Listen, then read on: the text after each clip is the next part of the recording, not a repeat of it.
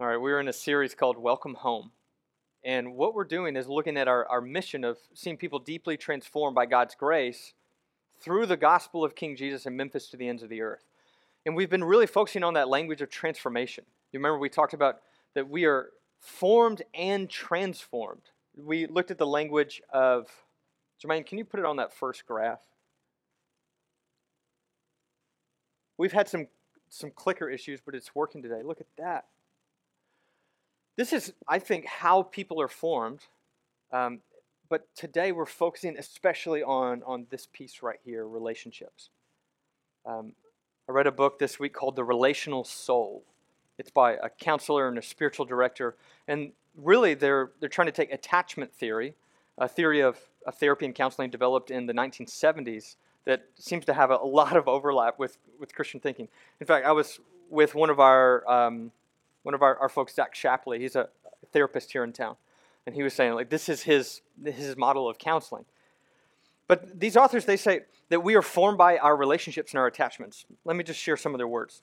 They say we come into the world neurologically wired to make connections, to attach to others. Like we're designed for connection. We're created for it. They say when our connections are healthy, then we have good attachment. We can attach in healthy ways later on in life. But when our early attachments are unhealthy, then it kind of sets us up for problems later, and we have attachment issues. But they say it is virtually impossible, you see it? Virtually impossible to overstate the significance of our learned relational attachment system in the early years. That we are inevitably, unconsciously, before we're speaking, we are formed by relationship. We are formed by people, our moms and dads.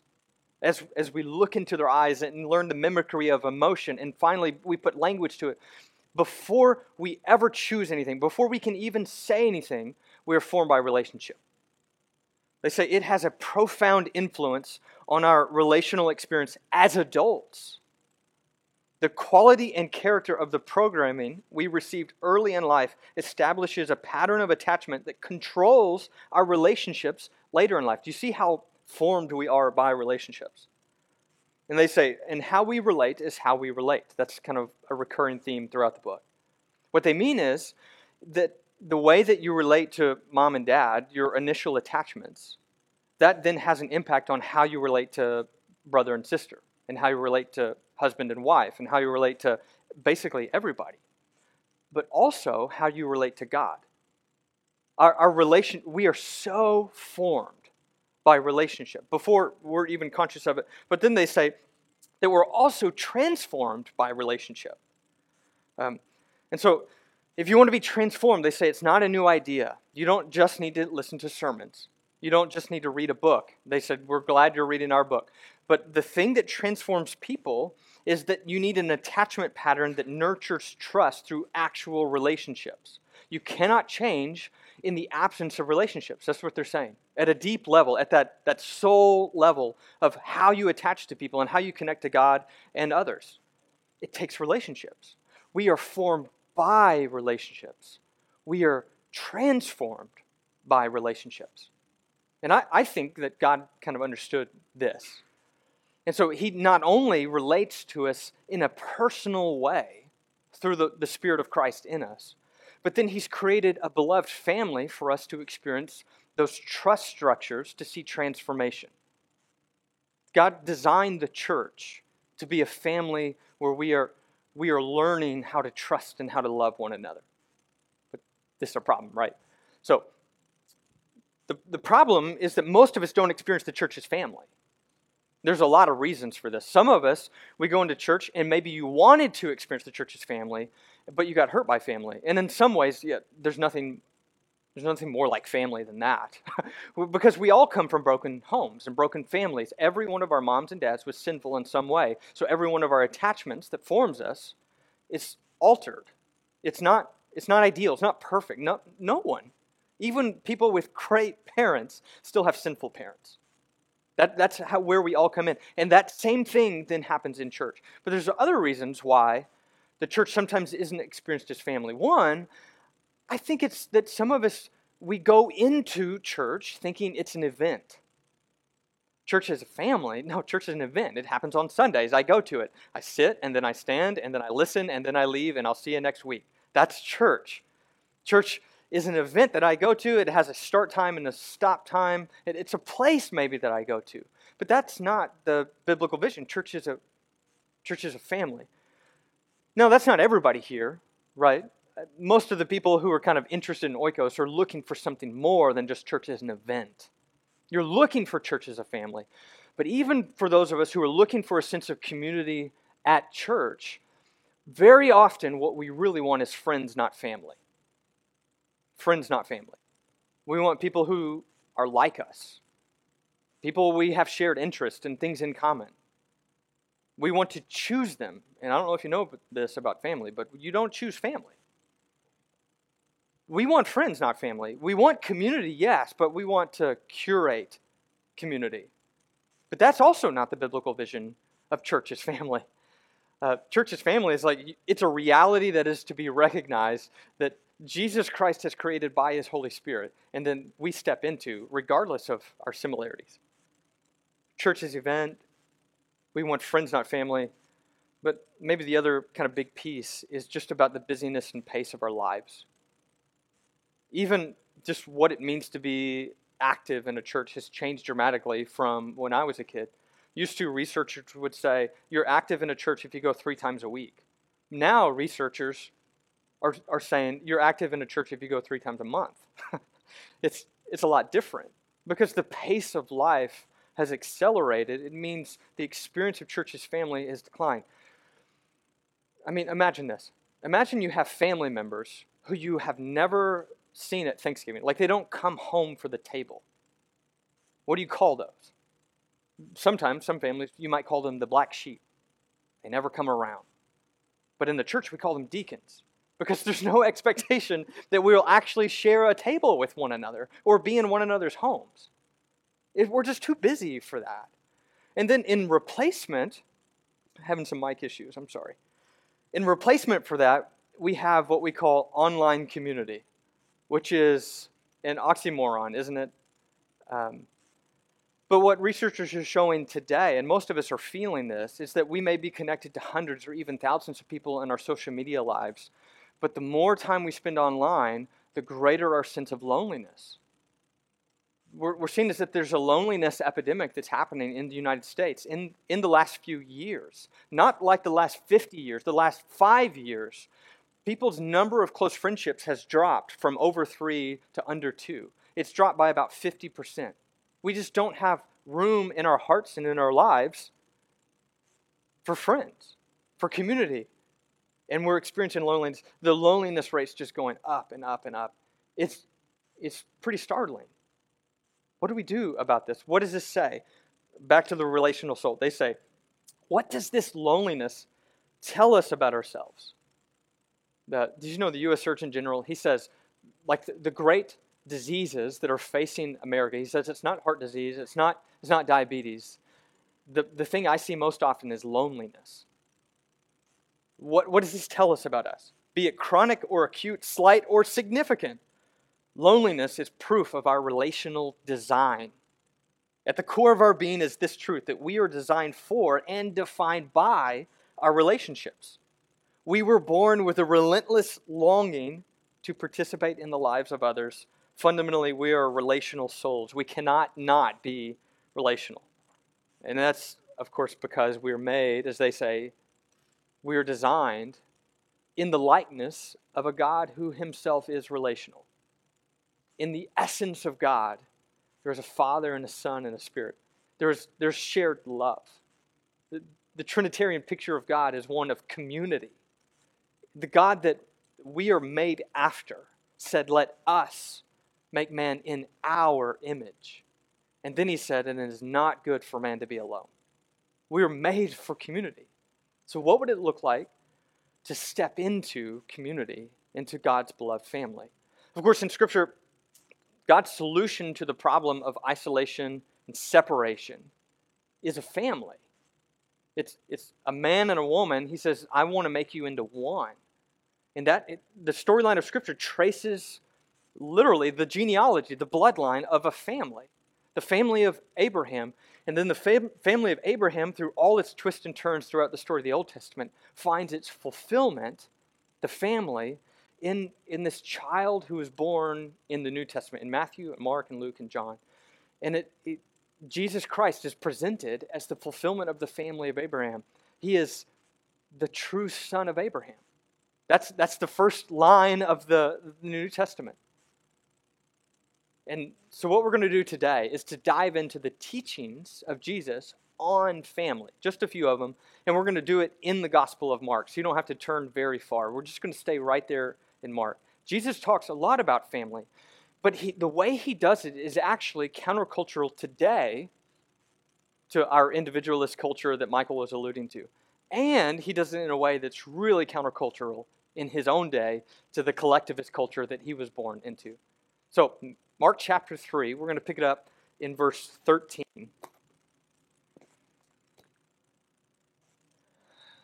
Jesus went up on a mountainside, and he called to them those he wanted, and they came with him. He appointed 12 that they might be with him, and that he might send them out to preach and to have authority to drive out demons. Jesus called a community to himself. He was saying, I want you to be with me. The language that we sometimes use in the New Testament is disciples. They are disciples called to the person of Jesus together. Disciples, a community, apprentices, fellows in a fellowship, residents. There's a lot of ways to talk about what Jesus is doing, but he's inviting people to be with him, and by being with him, they have to be with one another. He's choosing them to walk with him, to apprentice after him, to learn the way of Jesus by being with Jesus. But then look who he calls. These are the 12 he appointed. Simon, to whom he gave the name Peter. James, son of Zebedee, and his brother John. To them he gave the name Boanerges, which means sons of thunder. Guys, how cool would it be to get a nickname from Jesus? I mean, I hope one day he gives me a nickname. And I hope it's not just one of those backhanded nicknames that these guys are getting. Because every one of their nicknames is like some personality flaw that Jesus also sees as a gift. But that's what I fear. If he gives me a nickname one day, that's what it will be. Simon, Peter, James, John, and Andrew. You see how I highlighted those names? That's because when Jesus calls these guys in particular, we already have a story from the Gospel of Mark. If you just flip over like a page or two, where it is. You don't actually have to flip. Why don't I just show you? How about that? As Jesus walked beside the Sea of Galilee, this is where he called these men. He saw Simon and his brother Andrew casting a net into the lake, for they were fishermen. "Come follow me," Jesus said, "and I will send you out to fish for people." This is a metaphor that a lot of rabbis would use to describe calling their students, their disciples, to them. At once, they left their nets and they followed him. The next story is very similar. This is James and John. When he'd gone a little farther, he saw James, son of Zebedee, and his brother John in a boat preparing their nets. And without delay, he called them. And they left their father, Zebedee. They left their father in the boat with the hired men, and they followed him. Now, this is nothing new in our culture, right? Everybody leaves their father. It's part of what we call growing up in the United States. You have to go find yourself somewhere, we seem to think. That is not the case in the first century Galilee that we're looking at here. Nobody left their father. What does your father do for a living? Well, that's what you're going to do for a living, and your kids for 1,000 years. If you keep having children, they're just going to do what you did.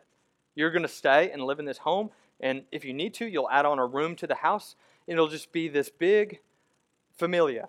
Here we go, Reed. Encanto, you know? We were looking for Disney movies for me to critique, and we're like, maybe I'll just save some of that later to follow up on Elsa last week. But here's one commentator. He says, in traditional cultures, you get your identity from your family. And so when Jesus says, I want priority over your family, that's drastic. In our individualistic culture, on the other hand, saying goodbye to our parents isn't a big deal. But for Jesus to say, I want priority over your career, or I want priority over your family, that's drastic. Jesus is saying, knowing me, loving me, resembling me, serving me becomes the supreme passion of your life. Everything else comes second. Do you see how startling this would have been in that culture for men to leave their families in a family-centered culture, not an individualistic culture, to leave their families and to follow Jesus? All right, back to chapter 3. So we saw Simon and Peter, James, John, and Andrew, how they were called. But Mark doesn't tell us how the rest of them were called, but we do know something about these men. Philip and Bartholomew, Matthew, the tax collector, Thomas, James, son of Alphaeus, Thaddeus, Simon the Zealot, and Judas Iscariot, who betrayed him. Now, I highlighted the names Matthew and Simon because of just how different these guys are.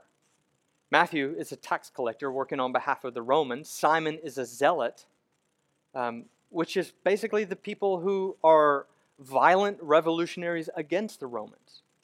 These people have, apart from their Jewish identity and their ethnicity, they have very different ways of bringing in the kingdom of God. But Jesus invites them into the same family. They are, as one commentator says, they're natural enemies. They're natural enemies, but because they are called to Jesus, they are now family. Not only friends, they are now family, despite there being natural enemies. They're a band of natural enemies who love one another for Jesus' sake. This is pretty amazing. Let's keep going in Mark chapter 3, though. So what happens as soon as Mark introduces the 12 for the first time? Here are my 12 apostles. Here are my people, my community that's surrounding me. They have left their father and they have come to me. How does his family respond? Look at 20. Jesus entered a house, and again a crowd gathered. That's oikos, by the way. So that he and his disciples were not even able to eat. And when his family heard about this, they went to take charge of him. Has your family ever had an intervention for somebody in the family? You can just nod your head if that's happened. I was just talking with someone in the break where it was like, yeah, family, this. Talking with somebody last night, same thing. They were like, we've got to get this guy in line. He seems to be thinking that he's creating a new family, and it's embarrassing our family. We've got to put a stop to this. So they said, he's out of his mind. Now, why do they say this?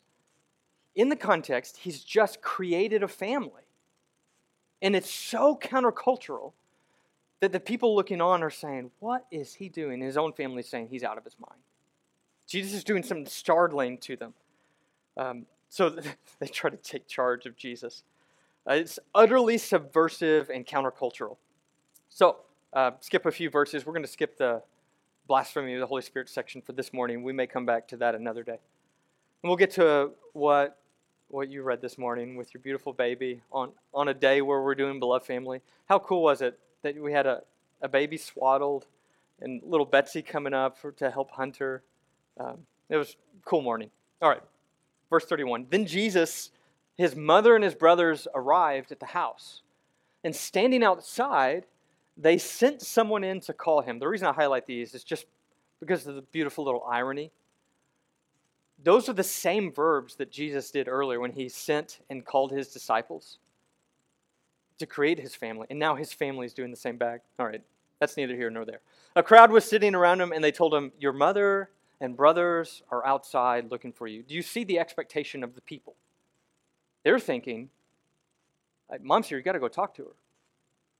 Now, in Mark 2, there's this amazing story where a paralyzed man shows up, and there's no room in the house. It's a similar situation. There's no room in the house. Do you know what nobody says? Nobody says, hey, Jesus, the paralyzed man is here to see you. They don't interrupt him for that. They do interrupt him for this.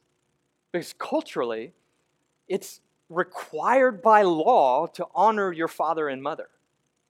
And if you dishonor your father and mother in significant ways, the punishment isn't like 30 days in prison. It's a public stoning. Your mom's here. Your brothers and your family is here. This bears interruption. Nobody's lowering her from the roof so that she can get Jesus' attention because they know that he has an obligation here. But that's not where Jesus goes. He says, who are my mother and my brothers? I just can't imagine like the jaws dropping in the room. He's sitting and it says that the people are circled around him. He looked at those seated in a circle around him, and he says, "Here are my mother and my brothers.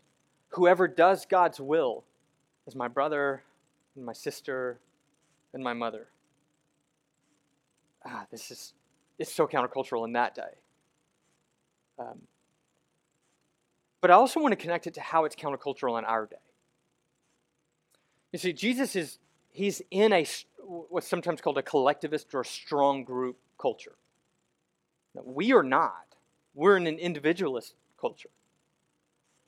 And so we may hear Jesus and say, yeah, my needs or my faith is elevated above the needs of the group or of the church.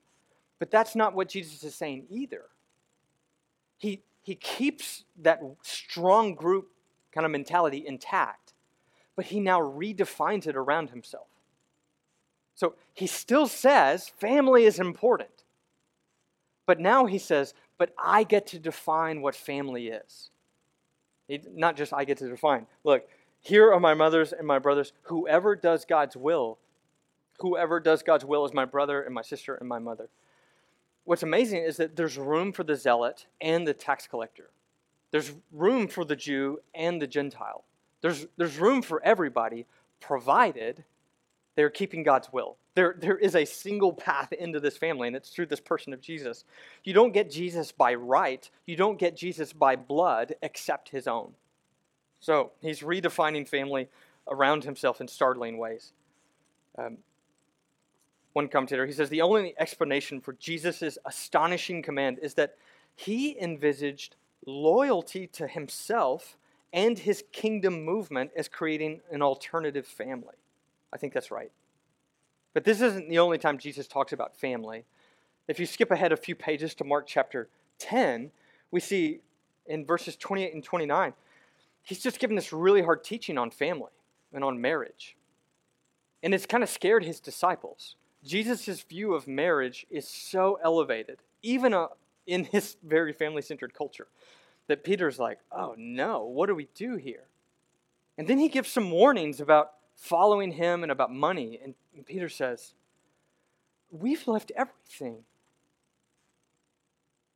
He's given warnings. You've got to really consider the cost of what it's going to be like to follow me. And Peter says, we've left everything.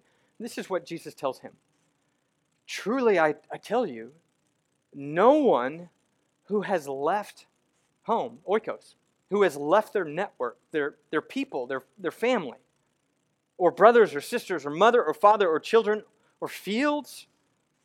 So it's not just that you forsook family obligation, it's that you're giving up your inheritance rights.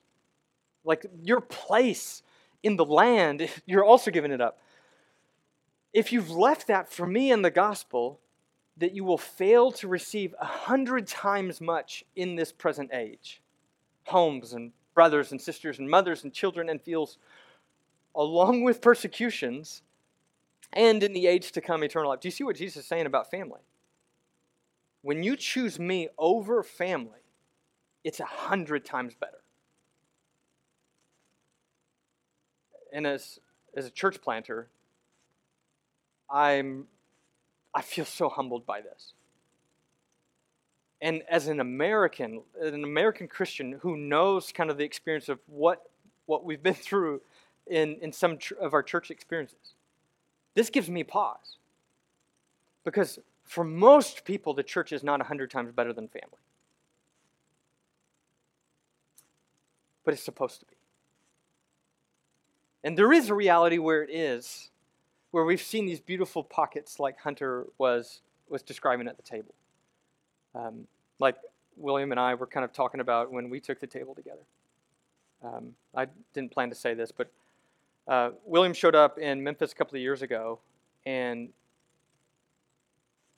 I mean, we heard that you moved to town from a mutual brother and sister, but the reason that we connected is because we were brothers in Christ.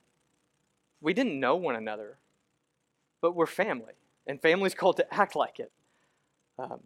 It's just this reality that I have brothers and sisters that I don't even know their names from all places all over the world, and it's so amazing what Jesus Christ has accomplished in making us family. A band of natural enemies who have now been made brothers and sisters. And we get fathers and mothers. And that's how the church is designed to be. That is actually how we're trying to design Oikos. Design, program. I mean, we can talk about these languages, but it's trying to pursue what is actually a spiritual reality. That we are family. A multi-generational family, a multi-ethnic family, a multifaceted family. And it is, and it will be forever, 100 times better. So it strikes us as rude when Jesus says, if you've left your family, this is 100 times better. But for people like Peter who left their families, this was a great comfort. For people who made a decision to follow Christ at the cost of relationships, this is worth it, he's saying, because you get really a beloved family. Oh, how beautiful. So,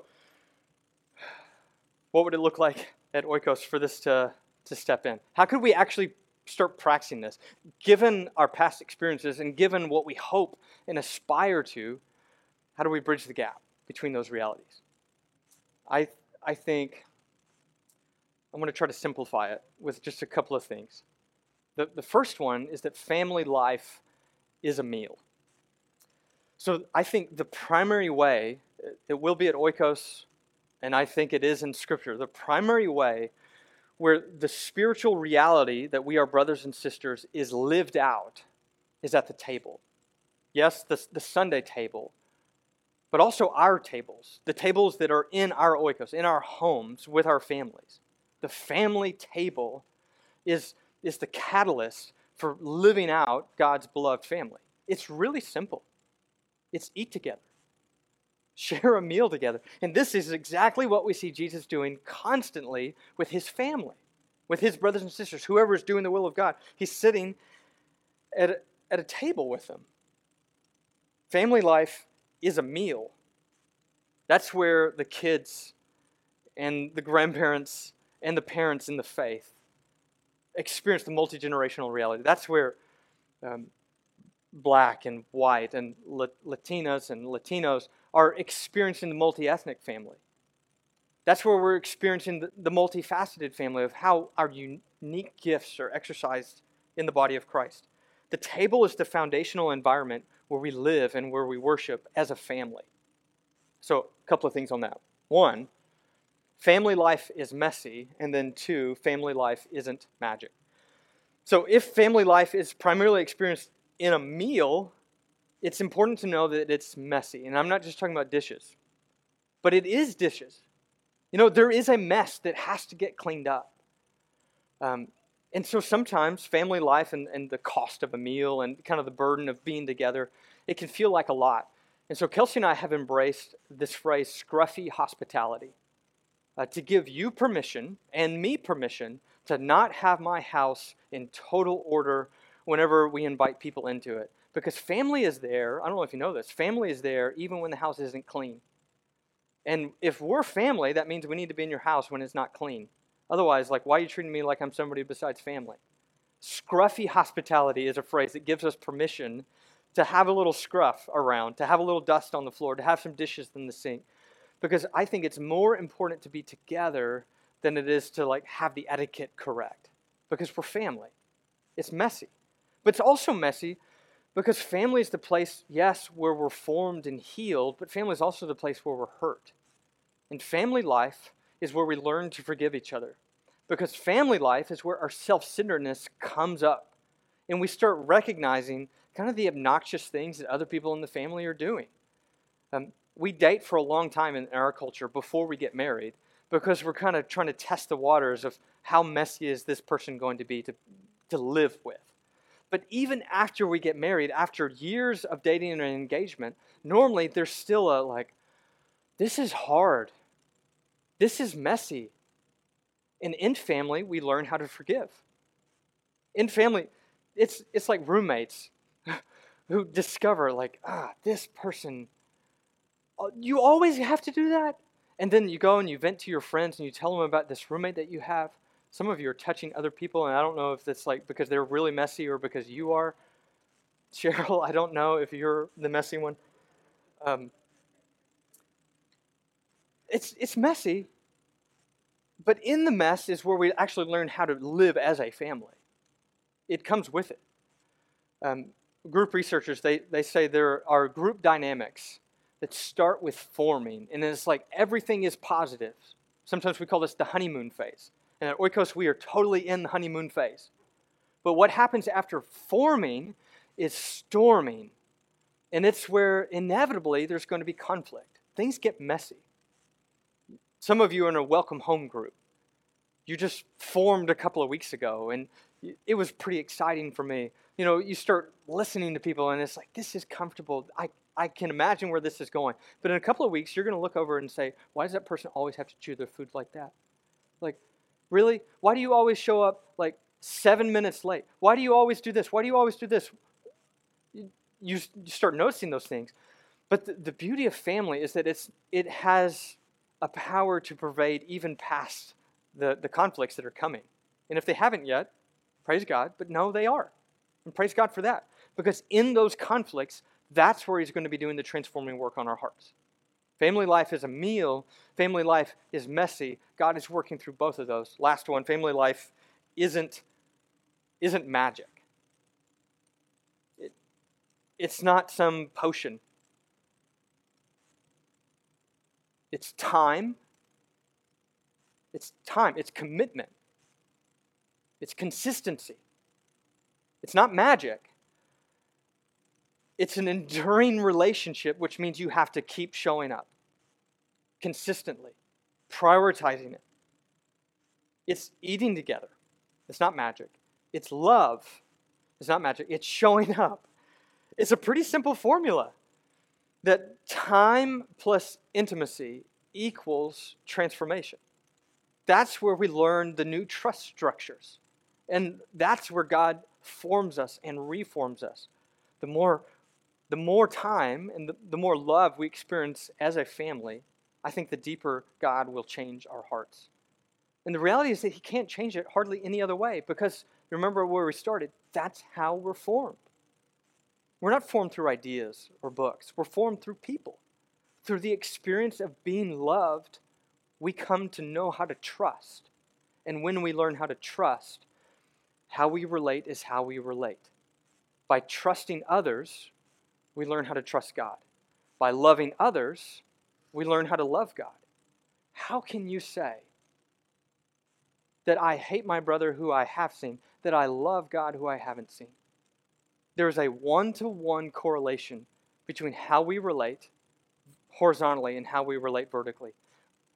Our spiritual lives and our family lives will both be transformed through the sense of beloved family. At Oikos, welcome home is a temporary thing. It's like an orientation. But we do intend to design groups in an ongoing way that we'll call Oikos groups. And come May, Lord willing, we will launch Oikos groups that will probably look a lot like your welcome home groups. And part of what we want to do is to get us in homes every week sharing a meal.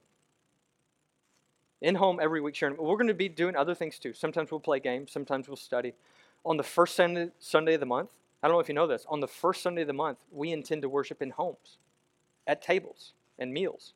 And so we'll share a meal together, and then at the end of the meal, we'll have the bread and the cup. And we'll sing, yes. It won't be like what it is here, because we're trying to really lean into family. That's who we are. And that experience of family, I think, can have a transforming effect. It's going to be hard. It's going to be messy. It's going to have conflict. And we will work through it because of the way that we've been shown how to love. A band of natural enemies formed into a family of brothers and sisters. What could this look like? Taylor Davidson is out of town this week, but he sent me an article from one of my favorite sports writers named Jonathan Tjarks. Jonathan writes for a website called The Ringer. Sports, pop culture. But I like Jonathan because of two things. One reason I like Jonathan is because even though he writes for a sports and pop culture website, like run by Bill, I mean, it's a big website. He is an explicit, like open believer. he interacts as a Christian. He's not just a sports reporter. He is a Christian sports reporter. It informs how he talks on a podcast and in his writing. It's a beautiful picture of that integration that we were talking about last week. But Jonathan, another reason I like him is because I'm pretty sympathetic to where he's at in life. Last year he was diagnosed with cancer, and it's a really rare, extremely deadly form of cancer. The survival rate at 2 years is like somewhere between, it's around 25%. He doesn't know when he's going to die, but he's probably going to die fairly soon. He's a young man. He's my age. He's got a wife, and he's got a little kid. And he remembers what it was like to have kind of a diagnosis hit a family, because his dad had Parkinson's and then died of it. And just the toll that it took. But because Parkinson's, it had this delay from diagnosis to death, there was enough time where basically all of his dad's friends left. And when his dad finally died, they showed up to the funeral, and he had no idea who they were. Let us know if you need anything. Let us know if you need anything. We're here to help. It's like, I don't even know who you are. Where are you now? In his piece, he wraps it up on the Ringer, talking about his life group at church. He says, I was nervous the first time I went to a life group. Should I just say welcome home group? He said, I joined a church the week before, and one of the pastors, a few guys older than me, invited me. It was a smaller group of people who met at this house every week. He's trying to tell just regular readers on the Ringer what a life group is. It's ironic to me. I think you know what it is, right? I remember walking up to the door and not knowing what to expect. He's like, there was like this icebreaker. It was a little awkward, and then they said, are you going to come back? And he's like, I said, yeah, so I guess I have to now. He says, nothing exciting happened. I sang a few songs. They talked about the Bible for a while. At the end of the meeting, everyone paired off to pray for each other, and he asked me what I thought of the group. He's not even sure. He says, that was 7 years ago. Some of those strangers from that house that first night are now some of my closest friends. It didn't happen overnight. It took me a long time to feel comfortable. I usually came after the life group had already started and left after it was over. But I was seeing the same people every week. And I was telling them about my problems, and they were telling me about theirs. And do that for long enough, and you become friends. You get to know enough people that way, and life group goes from being an obligation to something you look forward to.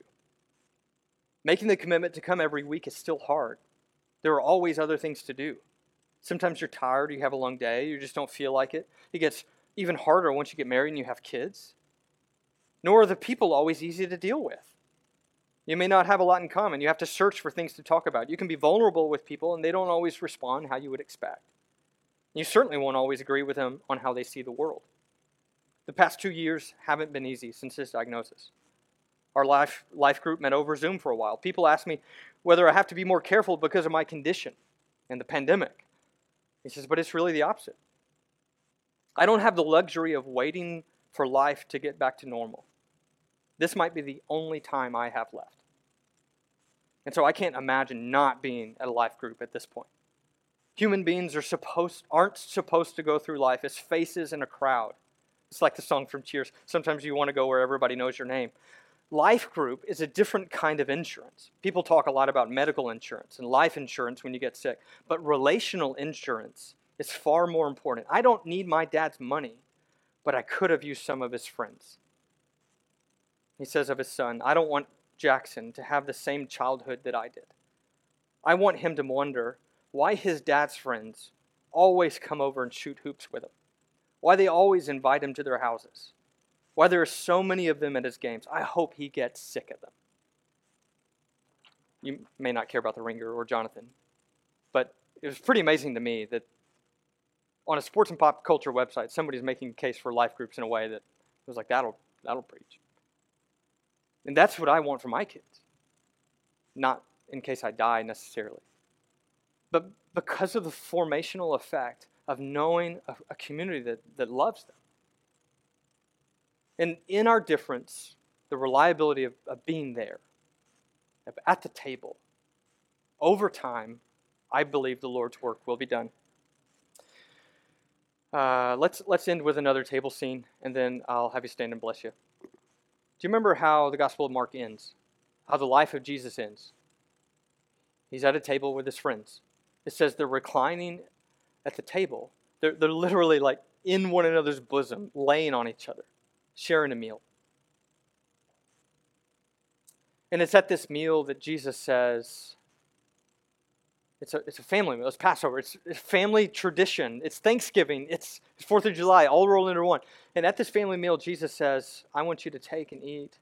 This is my body. I want you to take this cup and drink. This is my blood. And then at that family meal was where Judas steps up, says, I got some things to do.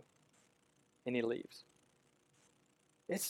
Isn't it just incredible how Jesus was betrayed by those who loved him and by his family?